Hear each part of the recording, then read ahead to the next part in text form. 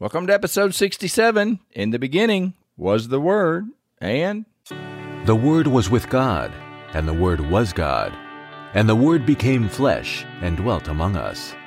Spending time in the Word of God is the best way to spend time with God. Welcome to No Doubt, No Fear, Only Believe podcast, where we will encourage, inspire, and empower you to live your best life in Christ.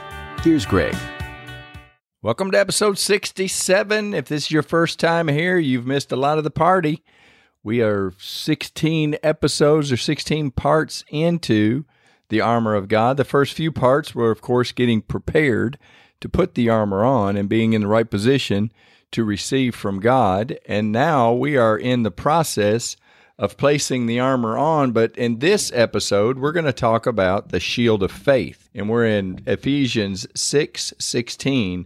Above all, taking the shield of faith with which you will be able to quench all the fiery darts of the wicked one. Now, the shield of faith, with the whole concept of faith, is probably going to be a multiple day series, maybe weeks, 3 or 4 weeks, as I talk about faith. When Paul said I think it's in 1 Corinthians, I want to say 13, at the end of 13, where it says, now these three abide, faith, hope, and love, and the greatest of these is love. Each one of those, faith, hope, and love, those three, I think each one probably needs a series of itself to kind of explain how I see it and what I think. There's nothing really to put on today. This is something that we need to grab, that we're going to hold up the shield of faith, an idea, just something to think on today while you're working out, or while you're driving or going to work or in between or whatever. When you're listening to this, I just want one kind of concept that you can be thinking about, and I want you to think about this shield of faith. And in Hebrews 11:6, the writer says, but without faith it is impossible to please Him. For he who comes to God must believe that He is, and that He is a rewarder of those who diligently seek Him. And if you remember way back at the beginning of the whole podcast, all of the episodes that I started, I wanted to remind you that God is not angry at you, that God's not mad, and God doesn't have His arms folded with His eyes squinted and just looking for you, waiting for you to mess up. That's not God. God is not mad. God is love, and He is not looking to mash you. He is looking to lead you and to teach you and to train you as a perfect Father. He's trying to teach you that you have to have faith. And so with what the writer is saying here, that it is impossible to please God without faith, he's trying to urge you, like I've talked in another episode, he's trying to urge you, like you've seen babies when they start learning to walk, they take their first step and then they fall down. And then they'll take a couple of steps. Well, that was how when my son started taking his first steps, I remember calling my mom and saying, hey, Mom, Seth is walking. Well, he wasn't really walking. I mean, he took a step, maybe 2, and then he busted his butt. But I wasn't counting how many times he fell. I was counting the steps. And I knew that this process, as he kept moving forward and kept trying and was rewarded over and over, that he would continue to take steps and he would continue to make progress if I kept encouraging him to, how you stand with your arms out for a little child and they start walking and waddling or whatever, however you want to, if you can picture a little child walking. Well, that's kind of how I picture God, with Him saying it's impossible to please God without faith. He doesn't have His arms folded. I want you to see God with His arms open, and He's encouraging you to take the next step. You got to take the next step of faith, and it's difficult. This Christian walk in believing the Bible is simple. It's just not easy. You can read the Word, but then to start meditating on it and to dig it out, and then to use faith to get what the meaning is, or to apply it to your life, it takes some effort. Because again, we have an enemy, the punk, who's going to come and he's here to steal, to kill, and destroy. Well, he's trying to destroy any kind of faith that you have. He's trying to steal any kind of seed that has been planted into your heart. Remember the seed parable where the birds, if it lays on the hard ground, the birds come and swoop down and take that seed. Satan is coming to steal your faith. And I believe in this world that he's done a wonderful job. He's got a lot of people distracted. He's got a lot of people that are not in the Word, and I hope that's not you. But I would encourage you for the umpteenth time, get in the Bible. You can fight Satan with the Word. Jesus fought Satan with the Word of God. When Satan came against Jesus, if you remember in the wilderness, Jesus said 3 times, "It is written." Jesus, God himself, if that's how he fights Satan, that's how we need to fight Satan.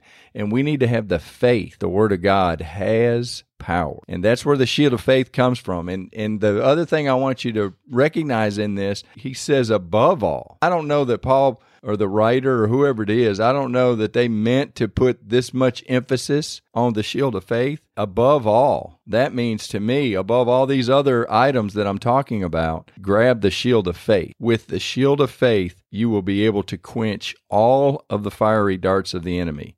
And I just want you to picture, if you have not been putting, I've talking to a friend of mine the other day or a few weeks ago, and we were talking about faith. And we were talking about the arrows that are coming. And if you have not put on the armor every day and you haven't grabbed the shield of faith every day, and I can be honest, I have not done it every day. I mean, I've been doing it pretty religiously for the past few months. But, there's days that I would forget. And if we don't have the shield of faith up, how can we block all of the fiery darts? That don't mean, just because we didn't grab the faith doesn't mean that Satan's not firing his fiery darts at us. So just think about that for a minute, that if you haven't been, I want you to think about that for a minute. If you have not been grabbing your shield of faith and you haven't been putting on the whole armor of God, you have taken some fiery darts from the enemy. And sometimes, that can give you a little bit of a limp, or it can give you, whatever the dart is, maybe you got anger, maybe you've got the fear, maybe you've got doubt, unbelief, all of these things that division, all of these things come. Satan is very good at what he does, and he's firing these darts. And if you don't have something to block it, and you haven't put the armor, a few of them probably have landed, or maybe multiple have landed. And so what we need to do is we need to get in the Word. We need to ask God, hey, help us with this. Let's get these fiery darts. Let's get them out of our soul. Cleanse us, repent, or whatever it is, and say, God, I've been hit with. Holy Spirit, help me to get this out of me. God loves that sort of thing. Because why? Because 1, you're talking to him, and 2, you're using faith, because you got to believe that, look, God's listening, and that I'm in this spirit realm, and I've taken a fiery dart from my enemy, and I need to start digging this stuff out. And so I need to start healing up. And that's what I want to encourage. That's what the Word of God, that's what the Holy Spirit's there. Then you got the praise and worship.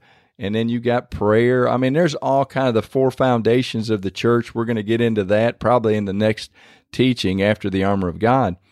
But we're going to get into the Word, and we're going to ask by faith to help heal me. I know I've taken arrows. I know I have. In this life, I've taken so many arrows. It's probably hard to count how many arrows that I took. And when I first got saved, for the first 29 years, that's all I probably did. I just had arrow after arrow hitting me, and that's why when the first 2 or 3 years after salvation, I was always up at the altar asking God, forgive me. The preaching of the Word kind of brought to my remembrance, man, you did this and you did that. So I stood there in front of God and everyone, and I knelt at the altar and asked God to cleanse me of all of that. So it's a process.